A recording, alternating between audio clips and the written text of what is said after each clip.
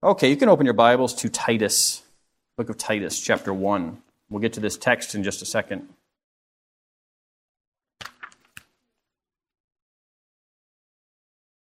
With a damp and dirty towel tied around his waist and a basin of filthy water in his hands, Jesus rose to his feet. He had just washed the feet of his disciples in the upper room, even including those of his betrayer, Judas. And that was an act, if you're familiar with the text in John 13, that was generally reserved for the lowliest of house servants, but was now performed by the Son of God. When Jesus performed that act of washing his disciples' feet, it unsettled his disciples to the point where Peter protested and said, "Lord, no, never will you wash my feet." Until Jesus explained to him the purpose of the washing, and then Peter relented and said, "Okay, how about wash all of me?" And you know the story. What was happening in that moment as Jesus, the Lord of glory, knelt down and did the work of the lowliest of house servants was that he was giving a lesson on spiritual leadership. Specifically, he was giving a lesson on Christian leadership. If you remember the account, Jesus begins by affirming his status as teacher and Lord. He says, "You call me teacher and Lord, and you are right, for so I am." That act of bowing and washing the feet of his disciples was not a repudiation of Jesus' lordship.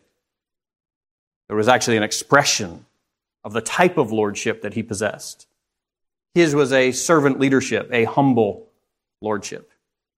He then instructs his disciples to follow his example. The whole reason he was doing this was to give them an example to follow. He says, "If I then, your Lord and teacher, have washed your feet, you also ought to wash one another's feet." In other words, if we truly want to follow Jesus, and this applies to everyone, even though we're going to be focusing on Christian leadership, if we truly want to follow Jesus, we will have to learn to give ourselves humbly in service to one another. If we are to be those who lead, then we must also learn to lead with humility. In that moment, Jesus was setting the standard for Christian leadership. And he was setting the ceiling of human pride. If he was willing to kneel down and do this act of service for his very unworthy disciples, then we have no business elevating ourselves any higher than that. He said, "Truly, truly, I say to you, a servant is not greater than his master, nor is a messenger greater than the one who sent him." And so again, by that act of humble service, Jesus was setting the ceiling for human pride. If he, the master, was willing to lay aside his status to serve others, then how much the more all of us who claim to be his followers? Every time his disciples would act in pride, it would be as if they were exalting themselves over Jesus. He was willing to bow the knee and serve his fellow disciples or his disciples. Anytime we determine that we are unwilling to do that humble act of service for one another, we're simply saying we are of greater worth than he. Their every claim to status or prestige would be a claim of greater worthiness than Jesus, who laid it all aside for sinners. And again, of course, that's the account from John 13. From thenceforth and forever, followers of Jesus would be forever constrained by that act of humble service. Proud, arrogant, looking down upon others, refusing to serve others, any act of such pride would be as if we are saying, "I am worth more than Jesus." Could you imagine being struck with the fact that we've been poisoned by arrogance or rivalry or conceit or pride, and then having that vision of the Lord of glory bowing before his disciples and washing their feet? If we, and if they, especially if elders, are to be faithful under-shepherds, then we too must learn to live not for our own pleasure, but in service to others. And so look at Titus chapter 1. As Paul described for Titus the qualifications for men fit for eldership, remember last week or the week before, he told them, first of all, that elders are to be above reproach.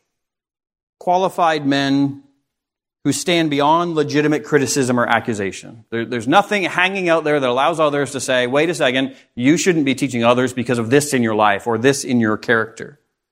But then Paul goes on in Titus chapter 1 and 1 Timothy 3 to expand upon what it means to be above reproach. Be above reproach, and that would look like these things. And so let's read that in Titus chapter 1, verse 5 through 9. Paul says to Titus, "This is why I left you in Crete, so that you might put what remained into order. And appoint elders in every town as I directed you.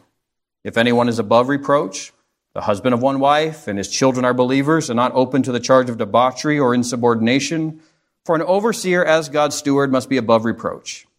He must not be arrogant or quick-tempered, or a drunkard or violent or greedy for gain, but hospitable, lover of good, self-controlled, upright, holy, and disciplined.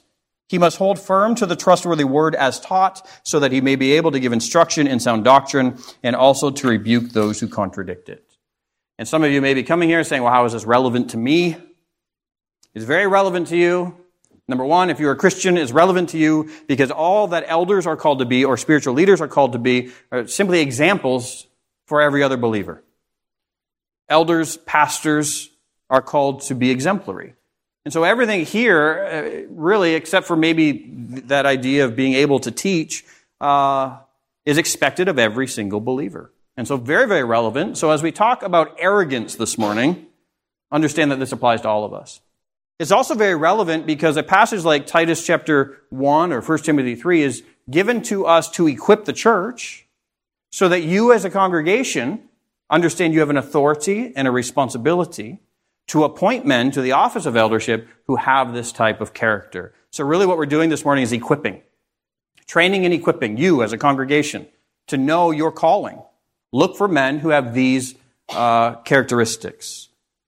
As you're called upon as a church to appoint men to eldership, I hope that you've taken seriously that calling, and so you've submitted to teaching like this to say, okay, now I know what I'm looking for. Extremely relevant. And so, look in Titus chapter 1, verse 7. Paul says, "For an overseer as God's steward must be above reproach. He must not be arrogant." And so we begin looking at this list of qualifications. Arrogance can be translated self-willed, obstinate, stubborn, overbearing, or more literally, simply one who pleases himself. It's that person who puts himself above others. This word is only used one other time in Scripture, and that's 2 Peter chapter 2, and it's used to describe the stubborn rebellion of unbelievers. The Lord hates arrogance. It's on his divine hate list. Proverbs chapter 16 says, "Everyone who is arrogant in heart is an abomination to the Lord. Be assured he will not go unpunished." Proverbs 8:13 says, "The fear of the Lord is the hatred of evil. Pride and arrogance and the way of evil and perverted speech I hate." And that's the writer of that proverb saying, because the Lord hates evil, I hate arrogance and pride. Arrogance is an abomination to the Lord because it's tantamount to self-worship. It's taking the focus off of God and putting it on self. Whereas man's chief duty is to love God with all of his heart, soul, mind, and strength, and to love his neighbor as himself. An arrogant man simply loves himself. He puts himself and his will before God and before others. We probably have some arrogant people here this morning. These are those who, when inflamed, see arrogance driving them to rebel against God. Arrogance, when inflamed, does rebel against God. It destroys relationships. It disrupts harmony in the church, directly challenges the law of Christ, which is to love one another. Arrogance is the antithesis of love, and so it has no place in the life of a Christian, let alone an elder. The arrogant man or woman is one who puts themselves before others. Their desires, their opinions, their feelings, their pleasures. Such a man is likely to use people instead of serve them, dominate people instead of lead them. Needless to say, arrogance is a fatal flaw. It's a fatal flaw which disqualifies a man from eldership. And so this is important for us as a congregation. In this whole process, you look at a church and you say, okay, well, how does that arrogant, dominating, authoritarian man end up in the position of elder? But then you realize that oftentimes a man ends up in that position because the church has put him there. Congregations, churches are guilty, frankly. And so here's a warning. Many congregations have a desire for rapid church growth. How many conversations you have with your Christian friends? Oh, how many people go to your church? Oh, our church is growing. It's expanding so much. And you like to have those conversations. We can be guilty of adopting the world's philosophy of leadership because we want to see the church grow, and we really define growth as numerical growth. There are churches who prioritize getting things done over doing things Christ's way. Consequently, the lust for growth blinds churches to the fact that beneath those desired qualities of assertiveness, we want a pastor who's driven. Behind those desired qualities lurk the disqualifying traits of obstinance and stubbornness and selfish ambition and pride. Their desire for ministry growth seems a lot like Israel's desire for a king. There are those who make fleshly decisions for short-term benefit without heeding the Lord's warning about giving authority to such arrogant men. What we're going to say this morning as a church is that since Jesus has promised to build his church, it's Jesus who builds the church, not the pastor, not the elders. Since Jesus has promised to build his church, so then we should submit to his design for the church and trust that sometimes God's designs seem very counterintuitive. And so whereas we want the driven, assertive, CEO-type leader who can bring the church to the next level, we're given a list of humble character qualities and said, no, this is what you should look for. But we submit to that because we recognize that Jesus is the one who builds the church ultimately. So this morning, we're simply going to consider arrogance and how it disqualifies a man from eldership. And I'm very proud of this sermon, so please listen up. That's the only joke in the whole thing. That's it. We've already looked at the fact that a pastor is an under-shepherd. That is, a pastor has been entrusted with Jesus Christ's flock. A pastor is a shepherd who understands he's not the ultimate shepherd. These are Jesus' sheep. This is Jesus' church. We're simply entrusted, and so this is a stewardship. Stewardship and arrogance are not compatible. Stewardship says, I'm not the owner, the master is the owner. So then the way that I do things and why I do things is always submissive to the will of the master, and I can't take those things into my own hands. An arrogant man will likely confuse stewardship with ownership. He's going to assert himself in areas which are beyond his authority. Whereas ownership can focus upon the submission and service which it is owed by others, stewardship is driven by the submission and service it owes to others and to its master. The pastor who understands that ministry is a stewardship continually defers his own desires to that of the Lord. He will employ the Lord's means, the Lord's methods. He will measure success according to the Lord's standard and not his own. And he's going to do all of this for the Lord's glory and not for his own. He will not rest on his own ingenuity, his own novel methods, his own inventive means, nor will he measure success by his own standards. Instead, he's going to operate in total submission to the Lord's design for the church. It's in that spirit that the Apostle Paul reminded the Ephesian elders in Acts chapter 20 that you have been appointed by the Holy Spirit to oversee the church which the Lord has purchased with his own blood. It belongs to him, and you're simply stewards.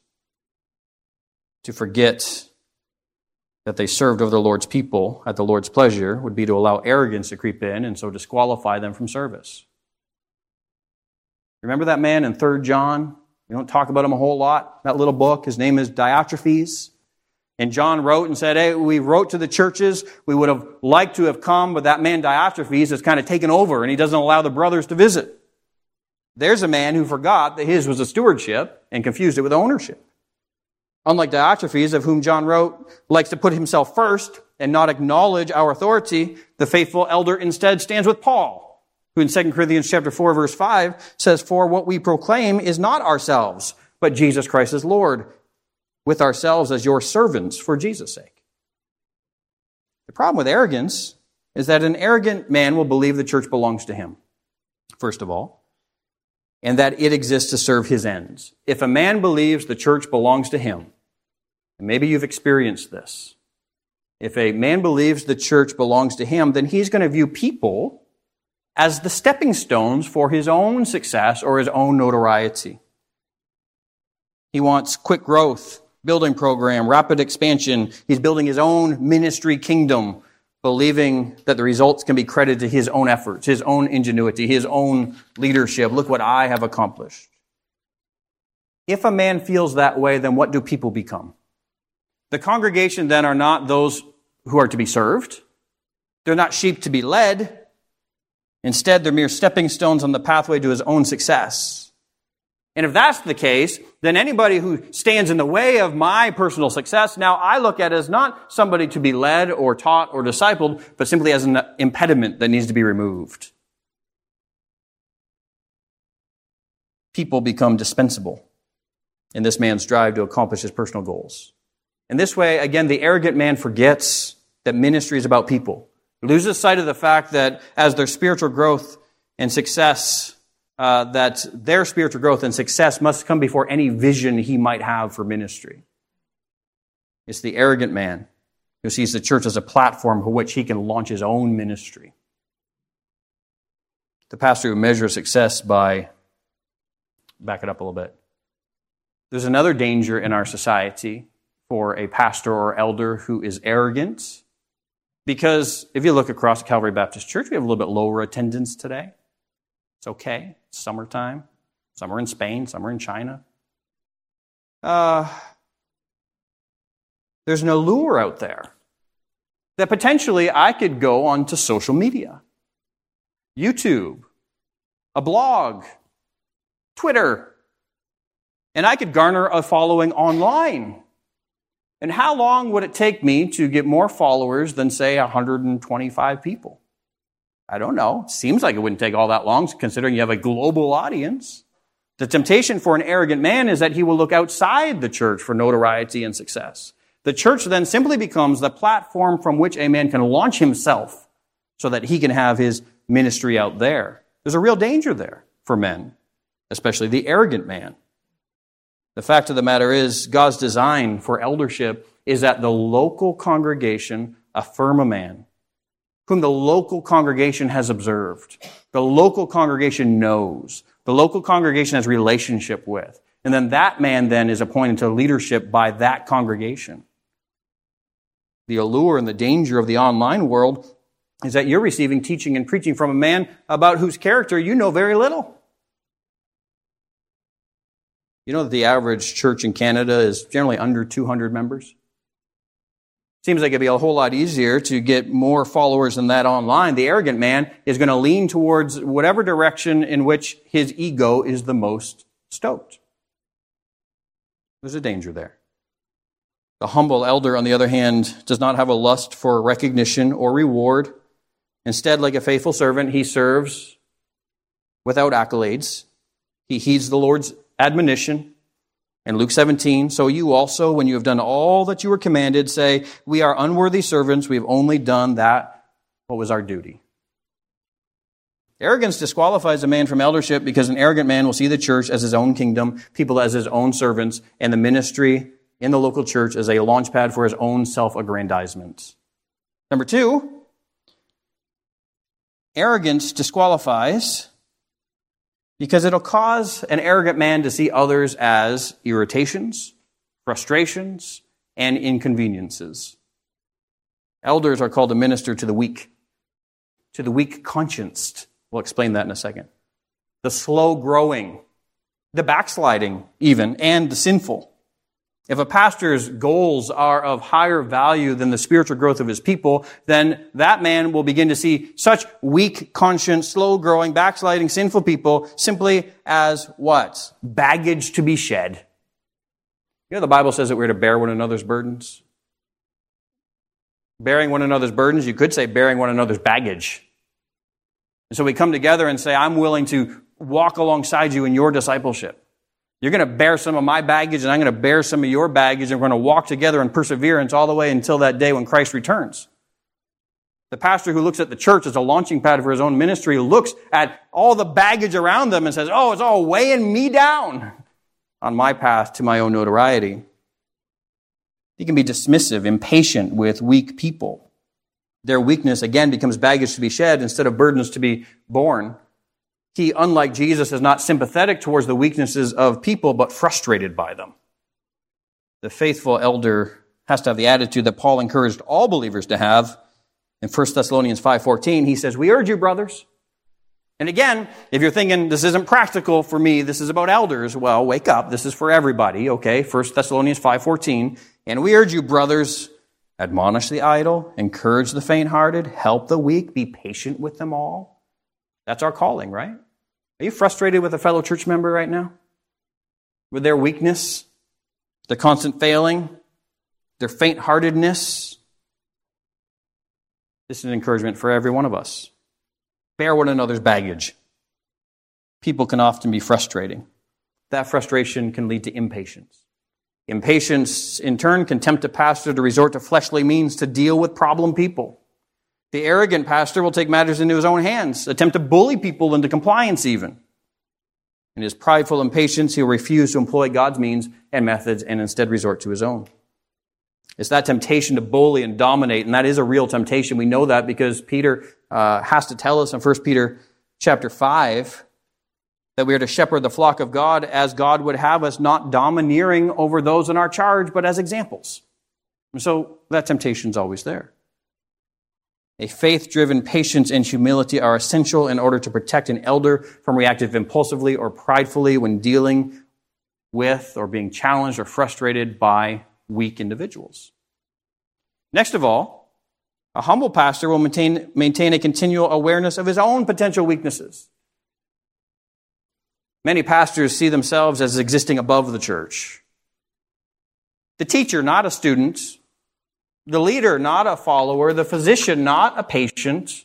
The church needs me. I don't need the church. This is very evident when a man ceases being a pastor. This is a sad commentary, but there are many situations where a pastor, after preaching for many years about the value of the local church, then retires from being a pastor, and then you really see the proof because he himself views himself as above the church. His church attendance begins to wane, and he's no longer faithful to the congregation. Why? Because the whole while he saw himself as the one whom the church needed and not one who needed the congregation. Humility requires a recognition of one's own weaknesses. You can be sympathetic and helpful to those who are weak in the faith because you recognize your own weaknesses. I need the church.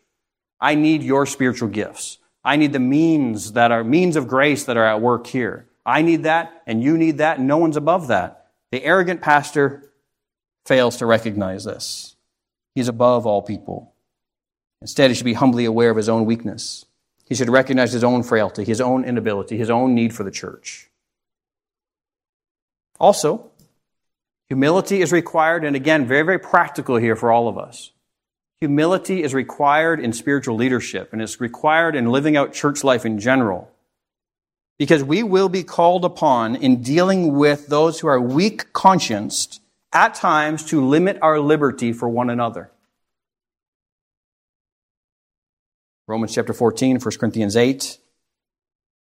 While the elders patiently teach and exemplify Christian liberty, the elder recognizes that there are men and women in the congregation whose consciences have not yet been fully formed by Scripture. And because their consciences have not been fully formed by Scripture, they're not aware of or they're not willing to embrace all the Christian liberty that they have in Christ. And so there are those who have personal constraints in their life, and they might become offended when you exercise your Christian liberty. And you say, well, wait, it's not sinful what I'm doing, but it's hurtful to others, and it might violate their conscience, and it becomes a stumbling block to their faith. And humility says, I'm willing to lay aside some of my own Christian liberty for the sake of my brother or sister in Christ.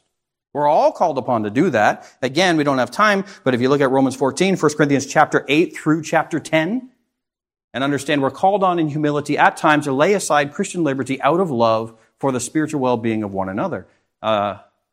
Elders especially are those who are called upon at times to limit their liberty for others.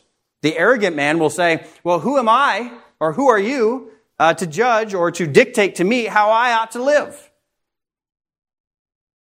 We must be humble because we deal with weak individuals. We also must be humble because we're called upon, and you're called upon even, to deal with difficult people. Does the Lord have a sense of humor? The fact that He's thrown the church together the way that He has, with people from all different backgrounds and all different personalities, all different experiences, and said, you know what the evidence will be that you're my disciple? Is how you love one another. That's interesting. That's a challenge for you, and that's a challenge for me. The fact of the matter is, we got to deal with difficult people. At any given time, a pastor is charged with patiently ministering to proud, critical, argumentative, and divisive individuals. He's called to deal graciously with unbelieving opponents and even to maintain a godly testimony in a hostile culture. When an arrogant man is challenged, how does he respond? Digs in his heels, becomes defensive, verbally attacks.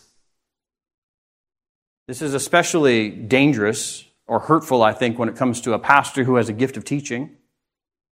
Because a pastor or a teacher who might have a gift with words, then coupled with his arrogance, he uses that and lashes out with his tongue. He's willing to give others a verbal pummeling. Harshness, argumentativeness, dismissiveness, those are all tools wielded by an arrogant man who has found himself in a position of leadership. Proud, divisive, argumentative people can't tolerate what? Proud, argumentative, and divisive people. Sometimes your problem with that other person is that you detect pride in them, and their pride is challenging your pride. Their pride is challenging my pride. Their arrogance requires that they tear down one another. In contrast, the faithful elder understands that what? A soft answer turns away wrath. He who is slow to anger quiets contention. He does not see the difficult person as a challenger to be defeated, but as somebody who could be patiently won over to Christ and who could grow and develop spiritually. We're going to return to this text a little bit later, but this is essential. 2 Timothy chapter 2, verse 24. Essential for pastors, teachers, elders, also essential for all of us, especially if you are that online debater. 2 Timothy chapter 2, verse 24. The Lord's servant must not be quarrelsome. This morning, do you count yourself as the Lord's servant? The Lord's servant must not be quarrelsome, but kind to everyone. Able to teach, patiently enduring evil, correcting his opponents. And you say, see, there it is. I get to correct my opponents. Correcting his opponents with gentleness. And with what attitude and what motivates us to patiently endure evil and to teach patiently and to correct opponents with gentleness and to make sure we don't quarrel? What motivates us to have that type of countercultural attitude? God may perhaps grant them repentance, leading to a knowledge of the truth. And they may come to their senses and escape from the snare of the devil after being captured by him to do his will. And Paul acknowledges there that the opponents in question are those who seem to be doing the bidding of Satan. I mean, that's how severe this is. Ensnared by Satan to do his will, and is this caliber of rebel with whom we are called to be patient. Gentleness, patience, endurance, and a refusal to argue. None of those things are possible in the face of opposition if a man or a woman is arrogant. An arrogant man says and does and reacts however he pleases. Faithful elder, on the other hand, is under constraint. I can't respond the way that I want to. I can't say what I want to say. I mean, I've got that humdinger all lined up, and I could humiliate this person in the moment, whether it be online or in person, but I can't. Why? Because I'm a man under constraint. Because you're a man or a woman under constraint. We belong to the Lord. We serve Him. And so we got to be gentle. We have to be patient. Why? Because our desire is that ultimately this individual can be won, not defeated. The faithful elder preaches the word, reproving, yes, rebuking, yes, and exhorting with what? With complete patience and teaching, according to 2 Timothy chapter 4. Well, next of all, not only is an arrogant man disqualified from eldership because he's called to work with weak, conscienced people, those who are struggling in the faith, not only because he's called to deal with difficult people, but an elder is also called, as we've seen a few weeks ago, to deal within a plurality of co-equals. How in the world can a man serve or lead a church within the context of a plurality of fellow elders if he's arrogant?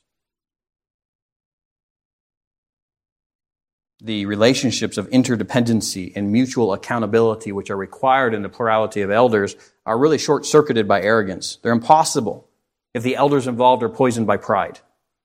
Instead, Say, instead of a fellowship of co-equals, what happens if one among them or multiple elders are arrogant is that either it becomes a group of individuals where one leads and the rest are just submissive yes men who constantly or consistently capitulate to the one dominant individual. Or what happens is it just becomes a group of multiple arrogant men who are always quarrelsome. Either way, it's an unhealthy arrangement. This is especially true if it's the senior pastor who's arrogant. Instead of seeing himself as the first among equals, he sees himself as the irreplaceable leader. Everything hinges upon me. What would this church do if I wasn't here? Sadly, many churches are guilty of the exact same thing. Congregations are just as guilty. Congregations who view the success of ministry hinging upon that one man at the top. And so what happens in such situations is maybe an arrogant man finds himself in a position of leadership. The church and those who work most closely with that individual understand that there's something wrong, there's something amiss, the character's not right, there's no humility there. He gets things done, but the character seems to be off, but then nobody says a word. Why? Well, because the whole ministry kingdom that he rules over and that we all benefit from, and look, it appears as if it's doing good, and so we dare not say a word. Because then if he falls, perhaps the whole ministry falls. And in that way, the congregation is just as guilty, propping up a man who's polluting Christ's church through his self-willed leadership. Again, that's an act of pride on behalf of the congregation, saying that we're going to do things our own way instead of submitting to the Lord's design for leadership. Well, there are a few other disqualifications, we could say, that flow out of arrogance. Fatal character flaws which disqualify a man from leadership. Look again at our text in Titus chapter 1. It says, "For an overseer as God's steward must be above reproach. He must not be arrogant or quick-tempered." And I suggest to you that that quick-temperedness flows right out of arrogance. 1 Timothy chapter 3, "Therefore an overseer must be above reproach, the husband of one wife, sober-minded, self-controlled, respectable, hospitable, able to teach, not a drunkard, not violent, but gentle, not quarrelsome." Quick-temperedness, violence, quarrelsomeness all flow out of arrogance, and they all disqualify. The arrogant man believes that he is owed respect. Are you that type of person who can't handle it when you feel you've been disrespected? The arrogant man or woman believes they are owed respect, honor, privilege, service. So what happens when that individual doesn't get what he thinks he deserves? Well, he can't handle that perceived injustice. He can't handle that perceived disrespect. And so he loses his cool. He's quickly angered, then argumentative, even potentially violent. James analyzes such a man in James chapter 4, verse 1. He says this, "What causes quarrels and causes fights among you? Is it not this, that your passions are at war within you? You desire and do not have, so you murder. You covet and cannot obtain, so you fight and quarrel. You do not have because you do not ask." He's saying you have these internal passions. You want what you want, and you better get it, and if you don't, you're going to go to war. Because the arrogant man is self-willed, he's quick to indulge in his own passions without self-control. He's willing to quarrel and fight for his own way, using fleshly tactics to get whatever he wants. And let's just take a break here, make it really practical, and say that husband, if that's you, you're in the wrong. Wife, if that's you, you're in the wrong. If you're causing disruption in your home because of your arrogance, you need to repent, right? This is basic character qualities of a Christian, not just an elder. Like a petulant child, the arrogant man throws a fit when he doesn't get his own way. Because of his anger and pugnacity and violence, it really makes him an unapproachable bully. And such a man or woman actually gets what they want basically all the time because nobody wants to approach them. Because approaching them is like lighting the fuse. Not because they agree, but because they don't want to deal with the temper. For most people, it's just easier to give in than to go to battle with that arrogant man. And so again, he gets what he wants.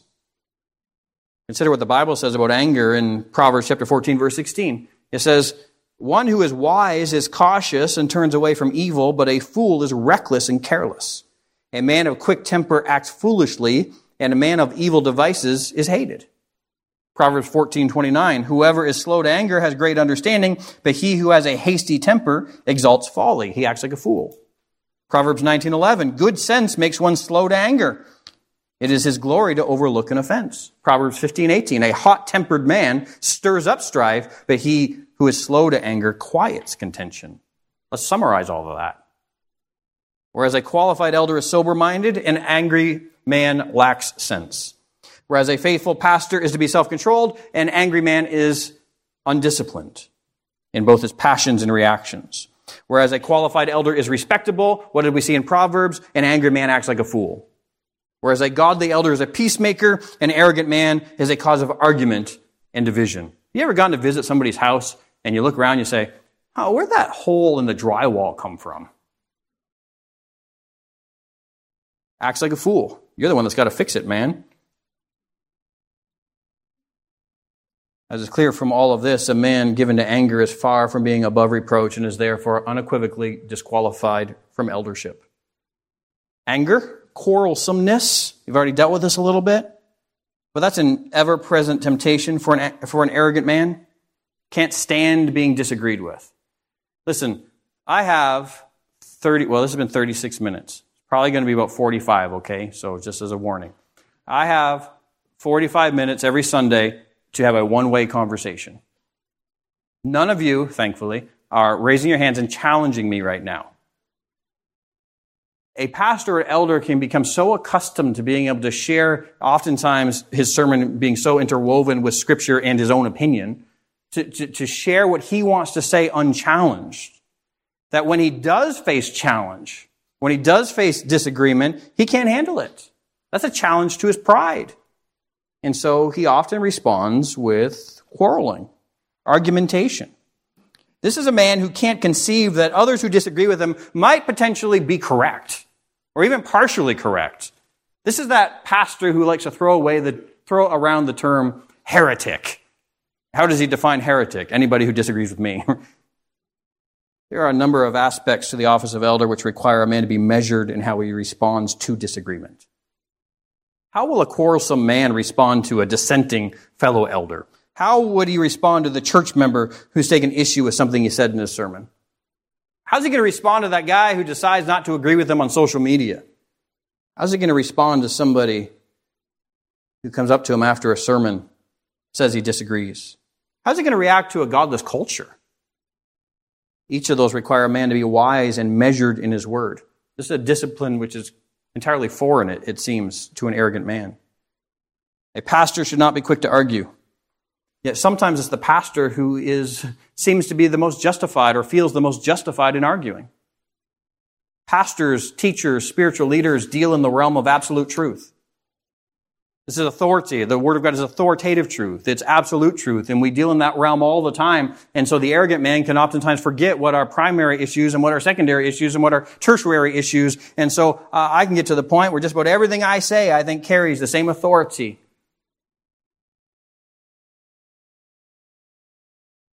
The arrogant pastor may see himself as courageous and resolute and uncompromising when in reality he's actually pugnacious and stubborn and opinionated. This is that man who's forgotten that while he's called to refute error, he's also called to speak the truth in love. He's supposed to speak it with patience and kindness and humility and gentleness and deference.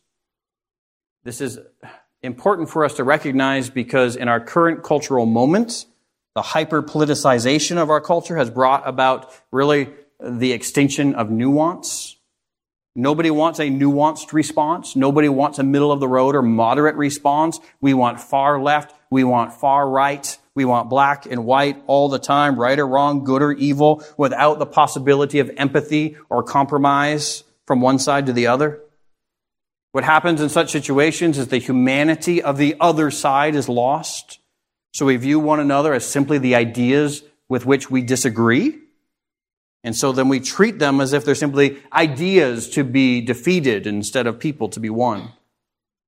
This is exacerbated by social media, where tribes of dissenting people fight with what? Just like online avatars of one another. There's something significant about a face-to-face conversation. If I say something and I see you nodding in agreement, that's helpful. I know we're on the same page. If I'm speaking to you and your brow becomes furrowed, face becomes a little scrunched up, kind of tilt your head a little bit, I understand, okay, maybe I need to explain where I'm coming from a little bit more. You don't have to say a word, but I understand maybe I'm going in a direction where I need to elaborate. I need to be a little bit more nuanced here. I see some disapproving look, and now I realize that what I'm about to say might get me punched in the face, and so I really back off in that situation. God designed us to have interpersonal connections that way, and body language matters. The online world really is a playland for the arrogant man because he can go and spout whatever he wants without any consequence, without even a disapproving glance from his opponent. By the way, the danger in all of that for the arrogant man is that when he gets into an argument online, now he knows that there's an entire audience watching, and so he has to dig in. You have to dig in. You have to win the argument at any cost, because if you dare to say, oh, I might be wrong, now you've got hundreds of people who are seeing that admission, and so I'm better off just to dig in my heels and to win the conversation at any cost. Do you know an individual who will fight to the mat, even to the point where you think they know they're wrong, but they just want to win the argument? That's the arrogant man or woman. Again, back to 2 Timothy chapter 2, verse 24, Paul assumes that Timothy will face serious opposition. Opposition from those who are even doing the bidding of Satan, and even to that degree of opposition, humility and gentleness is required. As elders, we are under constraint. No excuses about the sinfulness of the culture to justify an un-Christ-like response. Christ's church has always been called to shine as lights in the midst of darkness, to act as salt in the midst of decay. Our faith has been designed to rear up under such situations.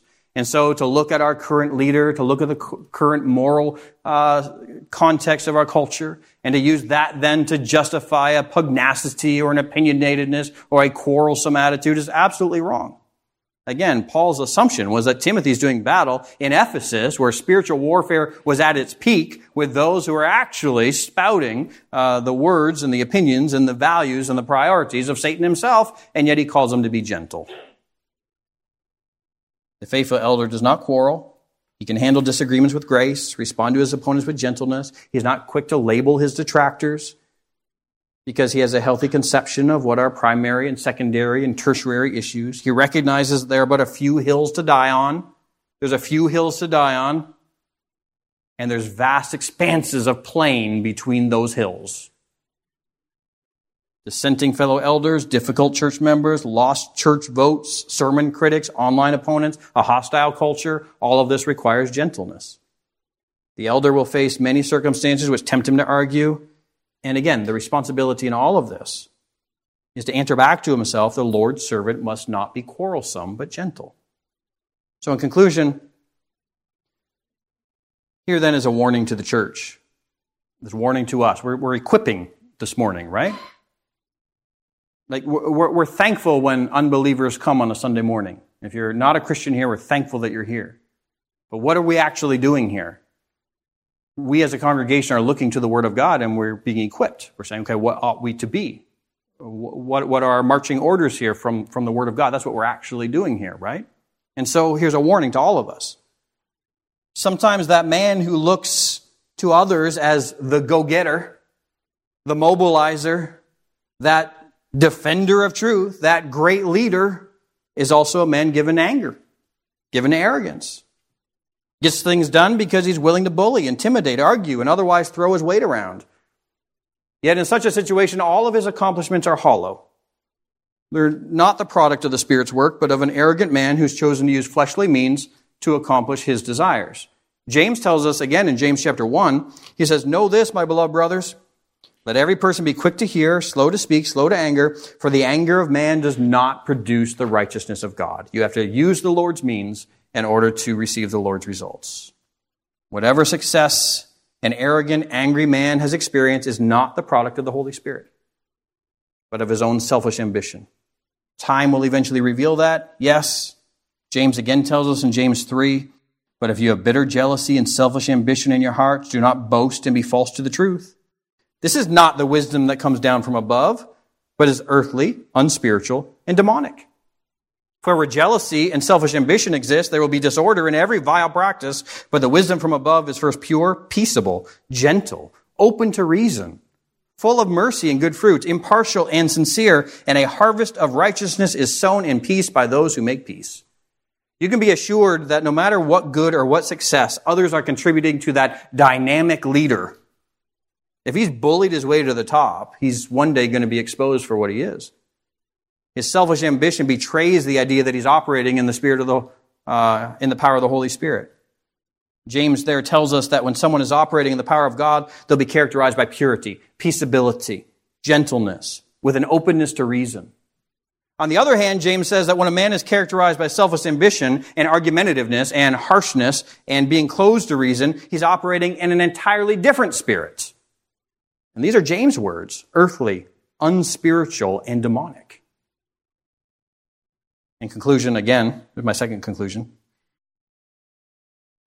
When Jesus knelt down before his unworthy disciples and washed their filthy feet, he set the standard for Christian leadership and the ceiling for human pride. When he had finished, he explicitly stated that he was setting an example for others to follow. If one would claim to be his follower, then he would not exalt himself above Jesus. After all, a servant is not greater than his master, nor is a disciple above his teacher. And so by setting that standard, Jesus created a situation in which arrogance would not only be an offense against those before us, but an affront against Jesus himself. It's for this reason that an arrogant elder is an oxymoron. An elder is an under-shepherd who serves under the shepherd, and Jesus has set the ceiling of human pride. How could an arrogant man claim to be representing Jesus while persistently exalting himself above him? How could he claim to be shepherding like Jesus while abusing the sheep? Obviously, he could not. Elders must have confidence in Christ, yes. Boldness to proclaim the word, yes. Courage to stand against a hostile culture, yes. And an intolerance for error. We're required to have all of that. Yet we must carry all of that with meekness and gentleness and patience and wisdom. We don't like balance. We don't like moderation, and we don't like nuance, yet that's the balance that we're called to. As a parent, most people can't manage that sort of balance. Either they see their calling to stand for truth as a justification for brashness, or they're calling to gentleness as a cloak for cowardice. It's an increasingly rare individual who learns to consistently speak the truth in love. Yet, the Lord's standard for church leadership has not changed.